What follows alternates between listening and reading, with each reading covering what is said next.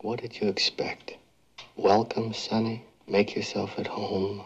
Marry my daughter. You gotta remember that these are just simple farmers. These are people of the land.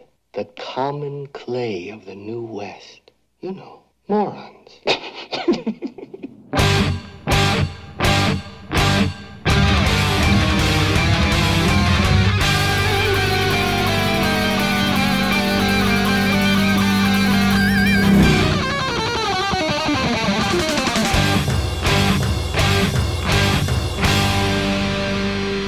Welcome to the Mad Max Minute, where it's time to fill the gun bag in Mad Max Fury Road, 1 minute at a time. I'm Rick. And I'm Julia. And today we're talking about minute 43, which begins with Nux taking advantage of the war rig's slow acceleration, and it ends with each of the wives giving Max the evil eye. Joining us this week to help us find all of the guns hidden in and around the war rig is Alan Sanders from the Wilder Ride podcast.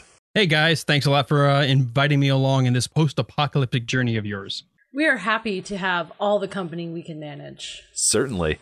And especially someone of your calendar, because you are one of those radio guys that also podcasts. That is true. I do have a radio show. I do more of the talk radio. A lot of people think I'm a DJ. No, more talk radio, news talk, do a little sports, but I also podcast as a way of rehabilitating myself from too much news and too many current events.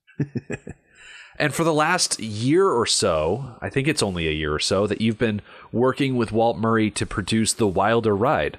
That is correct. We actually talked about doing it at the beginning of January 2018, and our first episode of season 1 went live on March 25th of 2018. So we're coming up on our 1-year anniversary of the first episode. Oh, well, happy birthday. I guess early happy birthday.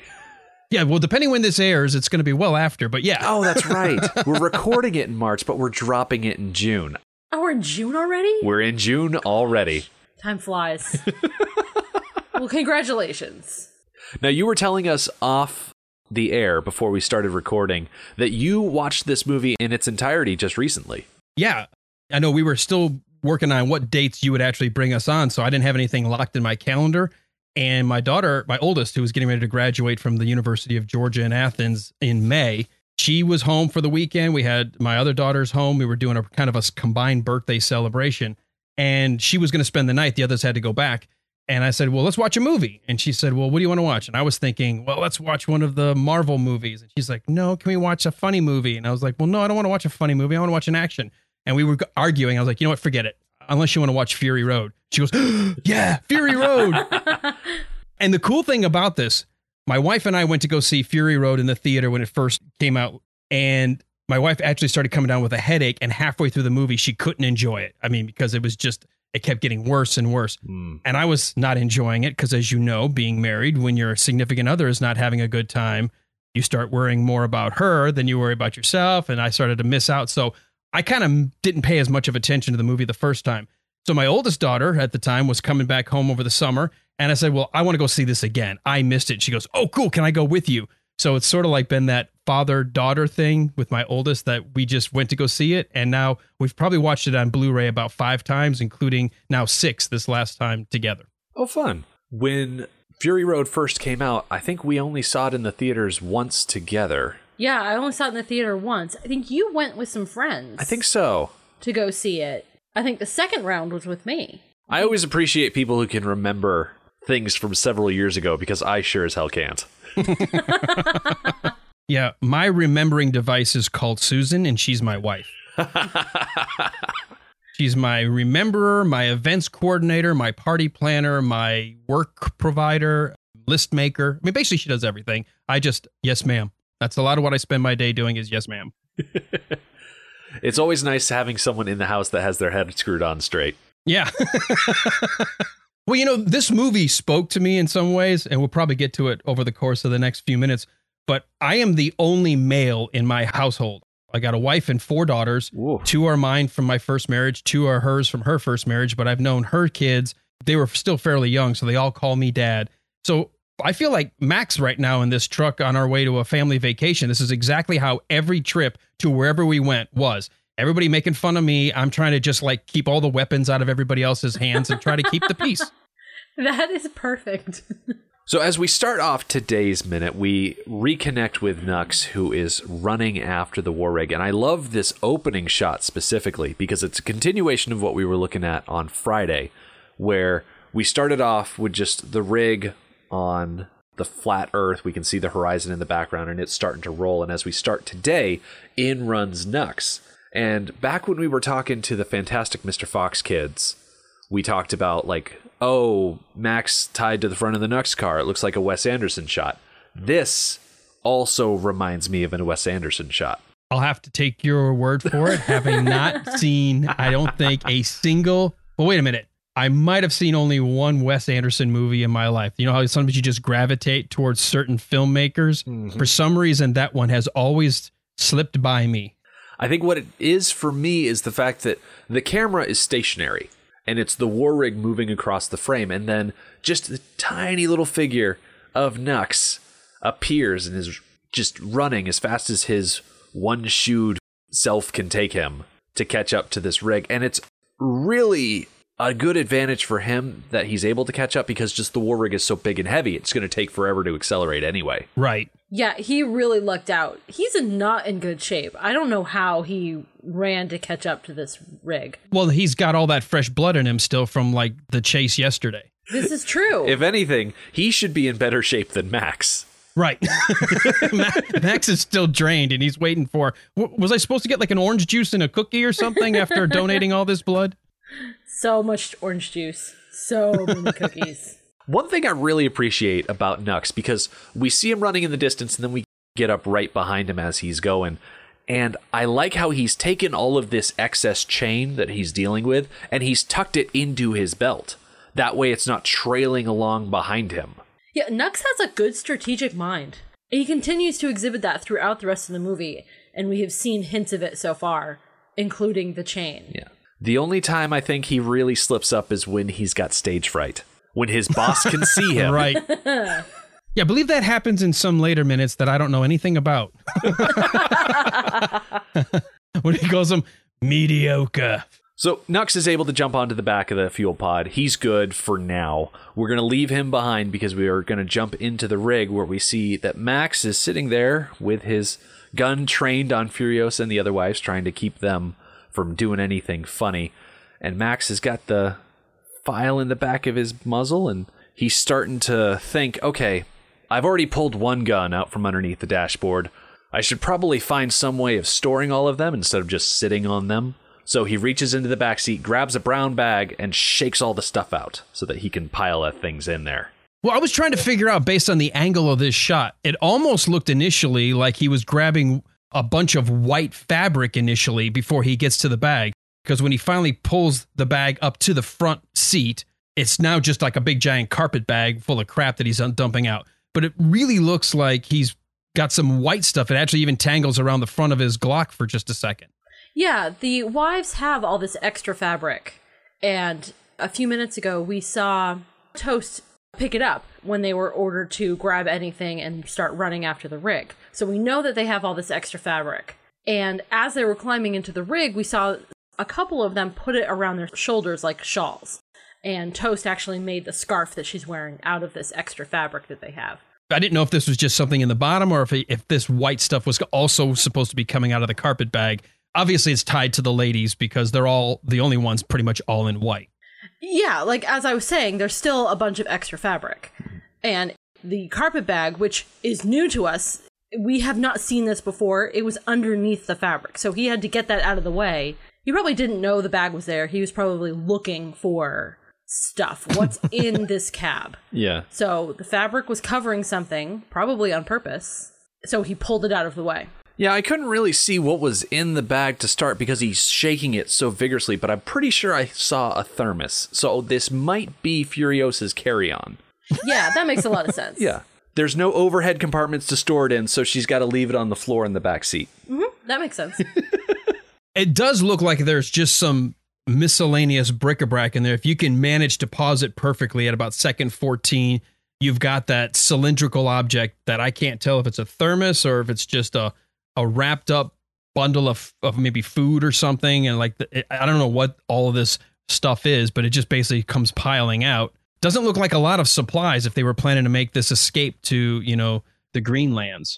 I imagine that every time an Imperator hops in a war rig, and this might just be the one war rig, I don't know if we ever truly get an exact inventory of everything the Citadel has, but when an Imperator goes to drive the rig, they probably have their little to-go bag. Maybe it's got a bag of snacks, maybe something to drink. If you're going on a road trip, you want to have something to munch on as you're going, right? Keep your energy up. I would think. I don't think she could run the risk of packing extra.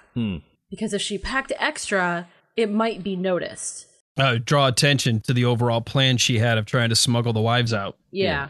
Like, why are you packing 5 or 6 sandwiches instead of just one Furiosa? Are you planning on eating a lot on your journey? And she'd have to be like, oh yeah, I'm super hungry, you guys. I just got to bring all this extra food.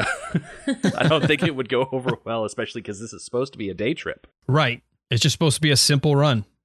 As Max is grabbing stuff away from the wives, the Dag leans forward and she hisses something at Max and she calls him a smeg. Now, just for our people that love what words are, smeg is short for smegma, which is a combination of shed skin cells, skin oils, and moisture that forms around mammalian genitalia, so chew on that if you're on your morning commute. Don't chew on that. Don't chew on that. No. I don't know if it was on purpose or not, but I know the series on TV, The Red Dwarf, back in '88, used smeg a lot as a sort of fill-in-the-blank swear word that you can get away with on TV. Julia, because you love references back to the earlier movies, you'll probably remember back in Road Warrior, one of the Lord Humongous' subgroups. Yep, they were called the Smegma Crazies. So there's established lore surrounding this phrase. Ah. And actually, the Dag, in a few moments, is going to expound upon her insult, and she's going to call him a crazy smeg, which is a play on the Smegma Crazies. I did check the screenplay for The Road Warrior to see if there's any sort of description about that particular group of people, and there really isn't, other than they were the ones who were driving the modified buggies, which seems a bit similar to the Buzzards. Yeah. Driving the modified buggies. So at this point, I doubt that there is any information left about these old roving gangs. But maybe the Smegma Crazies are the ancestors, if you will, of the Buzzards. Yeah. Maybe a crazy offshoot group that didn't want to stay put. Perhaps. Okay. We'll go with that because we got nothing else, right? Yeah. You know, when you don't have a series like Star Wars that explains every little thing in excruciating detail over wikis and extended universe books, sometimes you just got to fill in blanks where you can. Yeah. I'm just, again, I wanted to make sure I looked up the definition of smegma because I remember this as a kid, laughing at this. But I'm always going to go back to, because my wife used to say this occasionally, she'd be like, it's a thick cheese-like consistency. So when you're being called something that's like a thick cheese-like consistency that comes from your nethers, it's not exactly a compliment, is it? Certainly not. You crazy smeg. Oh. But she goes even one step further. I mean, that's not all she says. I mean, it's a longer line that she says. Oh, yeah. Max takes the bag, tosses it on the floor, and then he starts collecting weapons from around the rig. And this is where I get to spend all of my time on the Internet Movie Firearms database. Thank God for that, right? Oh my gosh, absolutely. Because the first gun he grabs is right above Furiosa. That's a Smith & Wesson Model 10. It's classic police revolver. It's not the exact same type of revolver that Max and Goose had back in the first movie, but it's close enough. And then the second thing he grabs is what is described on the website as a rare CBC 410 shotgun pistol. Now, 410 is an interesting thing because the 410 bore shell is pretty close to the 45 caliber shell. So it's actually a pretty versatile firearm because it would allow you, in theory, to use either one. And the 410 shells can often be put into revolvers that have longer barrel chambers. I can't remember the exact word for them off the top of my head. Or like Derringers. And so you can have a shotgun shell in a tiny little package thanks to this 410 bore. And then, speaking of shotguns, Max also reaches behind the chair and grabs his double-barreled shotgun away from Toast and tosses that in the bag. Unfortunately, even though it's such an iconic weapon for Max to hold, this is the last time we really see it because it doesn't factor into any of the future fights. Probably because they don't have the specific ammo for that gun. Or they want to use it in guns that can fire more than 2 shots at a time. Yeah, a handheld double-barrel shotgun is great for within about 10 feet of your subject. After that, it doesn't have as much use. The spray of the shotgun shell is just going to go way too far to be really effective. Yeah. So having grabbed everything within reach, Max points to something hanging just behind Furiosa on the frame, and he snaps at it because he wants the wives to hand it to him. And all I'm thinking is, please, would go a long way in this situation. Use your words, Max. Yeah, I hope that Tom Hardy felt like shit doing that. Because that is probably the rudest thing in this movie. Well, I tried that at home a couple of times. I was like, honey, get over there. And yeah, I was in traction for about a week. Because all you've got to do is just say, I would like to have the gun that is hanging on the wall over there. Please hand it to me. Max is not usually that wordy, though. He only has 52 total lines in this entire script. He can't waste that many words here. Very true. He's got a little fuel gauge, and he's like, I think a couple of snaps on my fingers is a little more effective than trying to have an entire sentence here. I actually, in terms of just trying to stay in control, trying to act like he's got the upper hand on everybody, it is sort of a demeaning thing to do, but it's also trying to set himself up as, I'm the one in charge here. You are going to snap too when I snap my fingers. And Max has never behaved like that before. I think this is out of character. I think he's used up too much of his word quota earlier in the movie. He doesn't need to use words. He could point and grunt. That would be better than pointing and snapping his fingers. Oh, yes. On the flip side, I love it. I love how very quickly with just snap, then snap, snap. And you see their reaction. It's like, don't you snap at me. It says so much with just that one little, snap of the fingers that he's struggling for some kind of control because he hasn't been in control since the beginning of the movie. He's trying to get away. He doesn't want to be with these women, I don't think. He's just sort of there because he's got no choice at this point. I know you say it's not in character, Julia, but based on everything he's been through, including being a blood bag being brought through the middle of a sandstorm, I think he's a little on edge right now. Plus, the snap sets up the wives perfectly for each one of them to display how they're reacting, because we start off with Angharad. She is sitting there, and she says very specifically, you don't have to do it just because he tells you. And we get to see an example of how each of the wives are handling this situation. Angharad has not lost her defiant streak, even though she was grazed by a bullet, so good for her. The Dag seems a bit, I don't know, I use the words resigned and resentful. Toast is logically cynical, and Cheeto is unsure and afraid. Those are my assessments. Julia, what do you think? That sounds pretty good to me. The Dag is hard to characterize. Yeah. Because what we've seen from her so far, and then what we see of her otherwise in this minute, I wouldn't call her resigned. She's pretty saucy. Mm-hmm. So she's hard to categorize. But everybody else, I think you're spot on. Now, Alan, you've raised daughters. Mm-hmm. Have you ever had a situation where they've sort of ganged up on you like this? Every day. Every minute of every hour of every day. Yeah, this is just, I think it just happens that way. I don't think they mean anything by it, but I think they gain power with each other because the minute one of them says something smarmy or snarky or sarcastic, the other one says, oh, yeah, well, I can top that. Oh, yeah, well, I can top that. So the whole sister thing of trying to figure out who's the funniest in the room and who can be the snarkiest, who can say the whatever phrase to cause the most, score the most hits or points. They're all trying to outdo each other, and yet it's all at my expense. So it is what it is. Every now and then they know how to get underneath my skin. I'm pretty resilient to them. I'm like, whatever. But every now and then they know how to, like most kids, they know how to push your buttons to the point where you're just like, all right, that's it. I'm done. Get out of here. Yeah, I think there's a very good reason why later on this week, Max is the one to volunteer to go out and check on the fuel pod. But we'll get to that when we get to it for sure. The main thing that we see in this little reaction between, oh, what choice does she have? And he's not going to hurt us. He needs us. This little tossing back and forth is we hear Cheeto pipe up for the first time, and she asks, do you think he's going to the green place? And of course the Dag is like, never. But since we've heard Cheeto speak for the first time, this is our chance to get to know the actress who plays her. Cheeto the Fragile is played by Courtney Eaton. She was born January 6th, 1996 in Bunbury, Western Australia, making her the youngest of the actresses portraying the wives in this movie. She studied at Bunbury Cathedral Grammar School. Her father, Stephen Eaton, is an IT manager and Australian of English descent, and her mother is a New Zealander of Chinese, Maori, and Cook Islander ancestry. Eaton was spotted by Christine Fox, head of Vivian's Models, in a fashion graduation at age 11.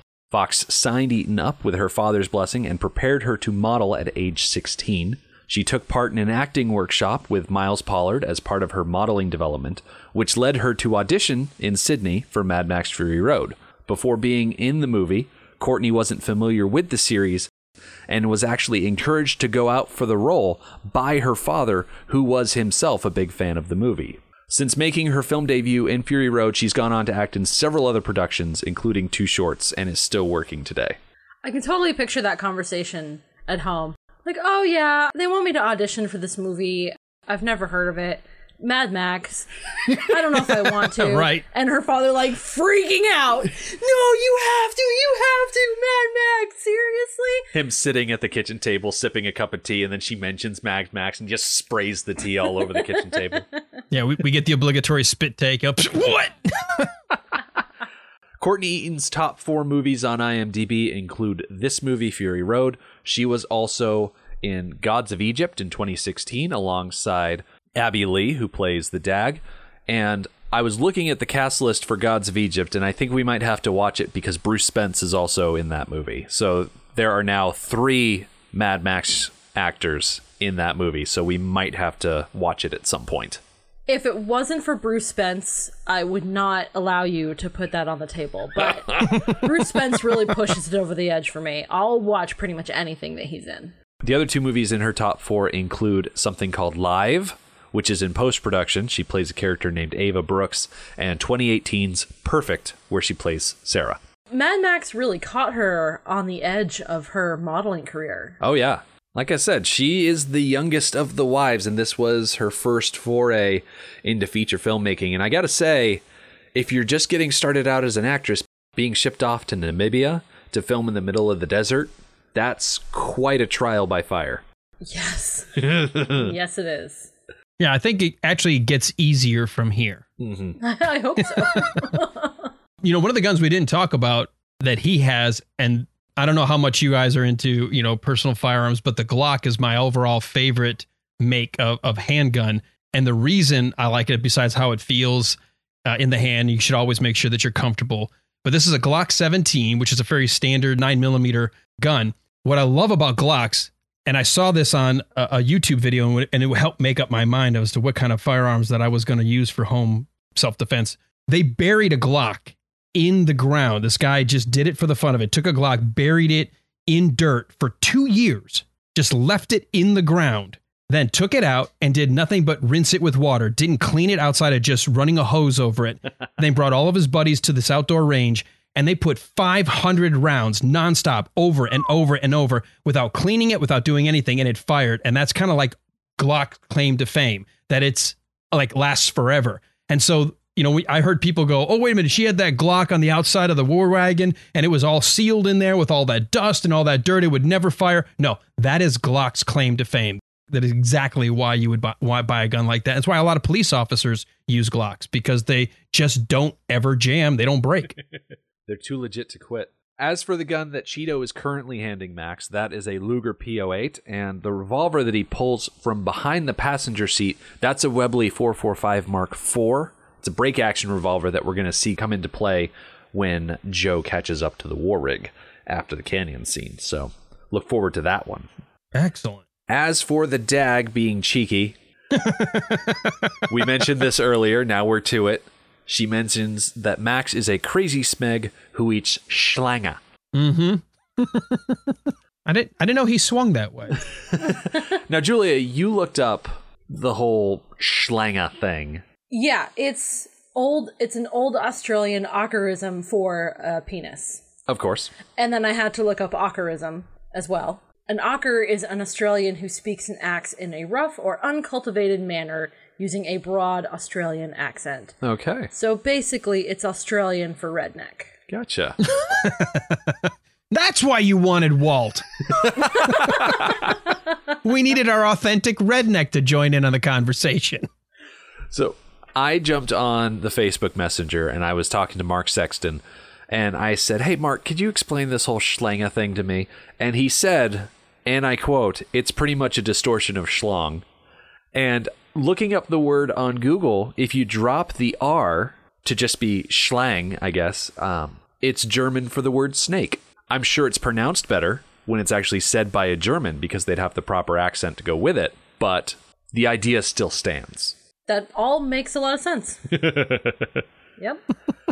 I got to do a tie-in here because we over at the Wilder Ride, we've done 2 of the Mel Brooks movies that just happen to be also Gene Wilder movies. Mel Brooks loves using Yiddish. We've been dealing with some of our scenes where his portrayal of the Indian chief is a mishmash of Yiddish and American. Schlong is actually a Yiddish term for penis. Oh, speaking of German terms, later on in that movie, you also have Lily von Stupp use another euphemism. Oh, yeah, Schnitzengruben. There you go.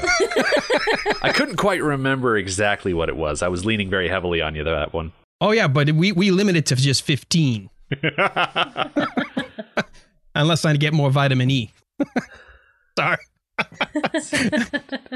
Do you find yourself doing that when you are like knee deep in one of these movies? You're like in the recording. You think of everything you've already mentally digested and packed in your head, and you just find every excuse now to impress people with all this knowledge? Yes. All the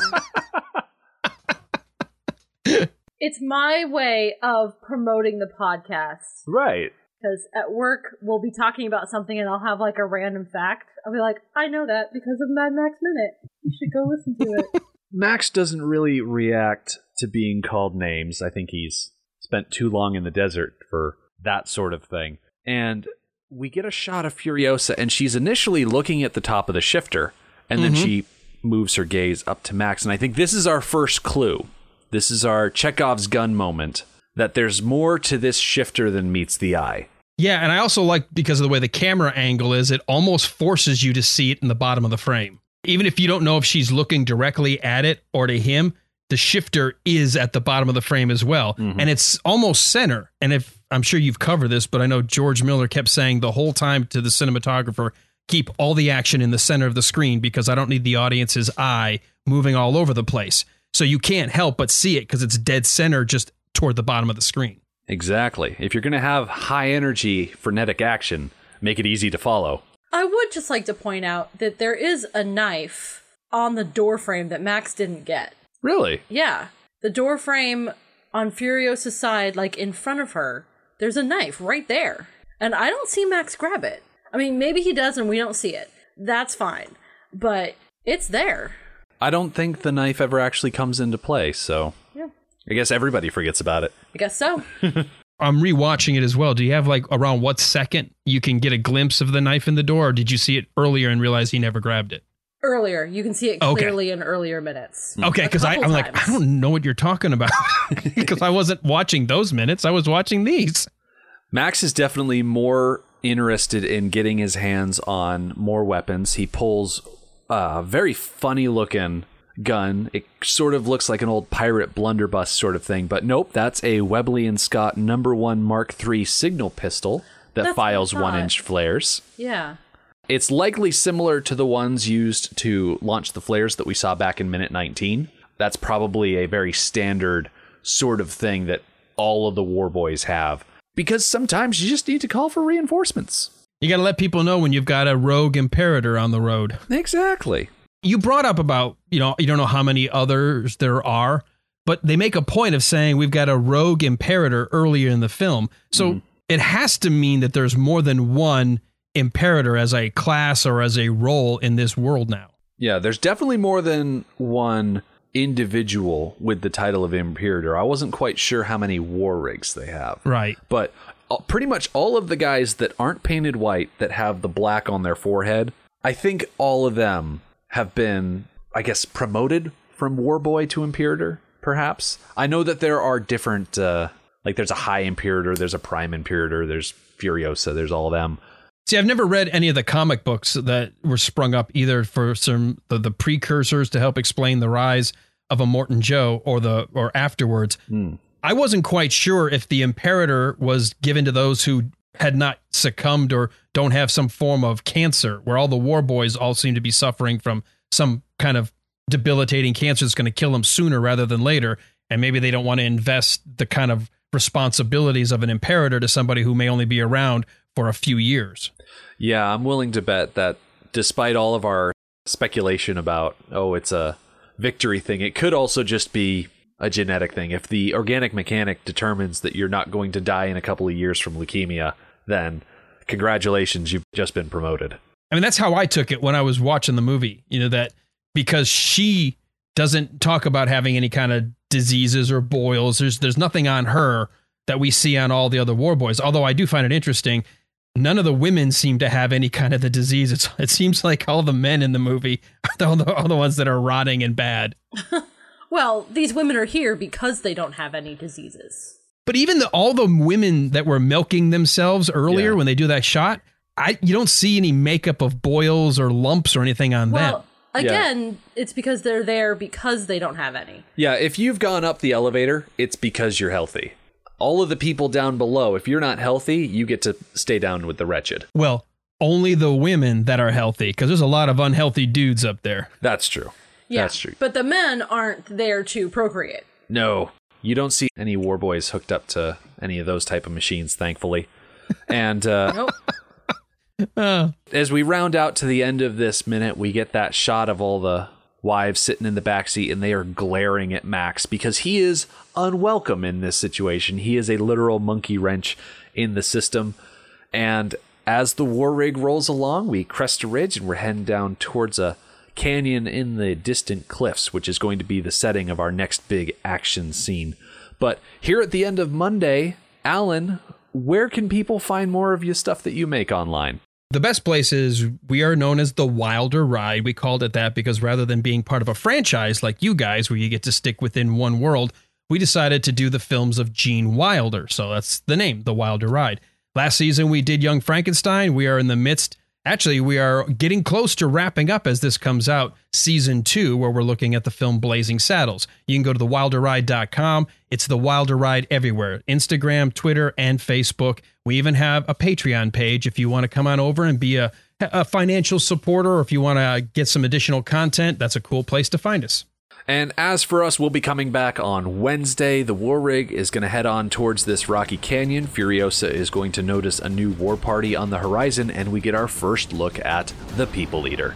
The Mad Max Minute podcast is a fan project by Rick and Julia Ingham. The Mad Max franchise was created by George Miller and Byron Kennedy, is presented by Kennedy Miller Mitchell Productions, and distributed by Warner Brothers. Mad Max Minute is produced and edited by Rick Ingham. Our opening music is Verdi's Dies Irae by Daniel Bautista of danielbautista.com. Our home on the internet is madmaxminute.com. You can follow us on Twitter at madmaxminute, like us on Facebook by searching for Mad Max Minute, and join our Facebook listener group, Mad Max Minute Beyond Microphone. If you'd like to support the podcast, visit madmaxminute.com, where you can see what's in our TeePublic store, join our Patreon, or even donate to the show to help us keep the tanks full. Thank you for joining us for minute 43 of Fury Road. We'll see you next time.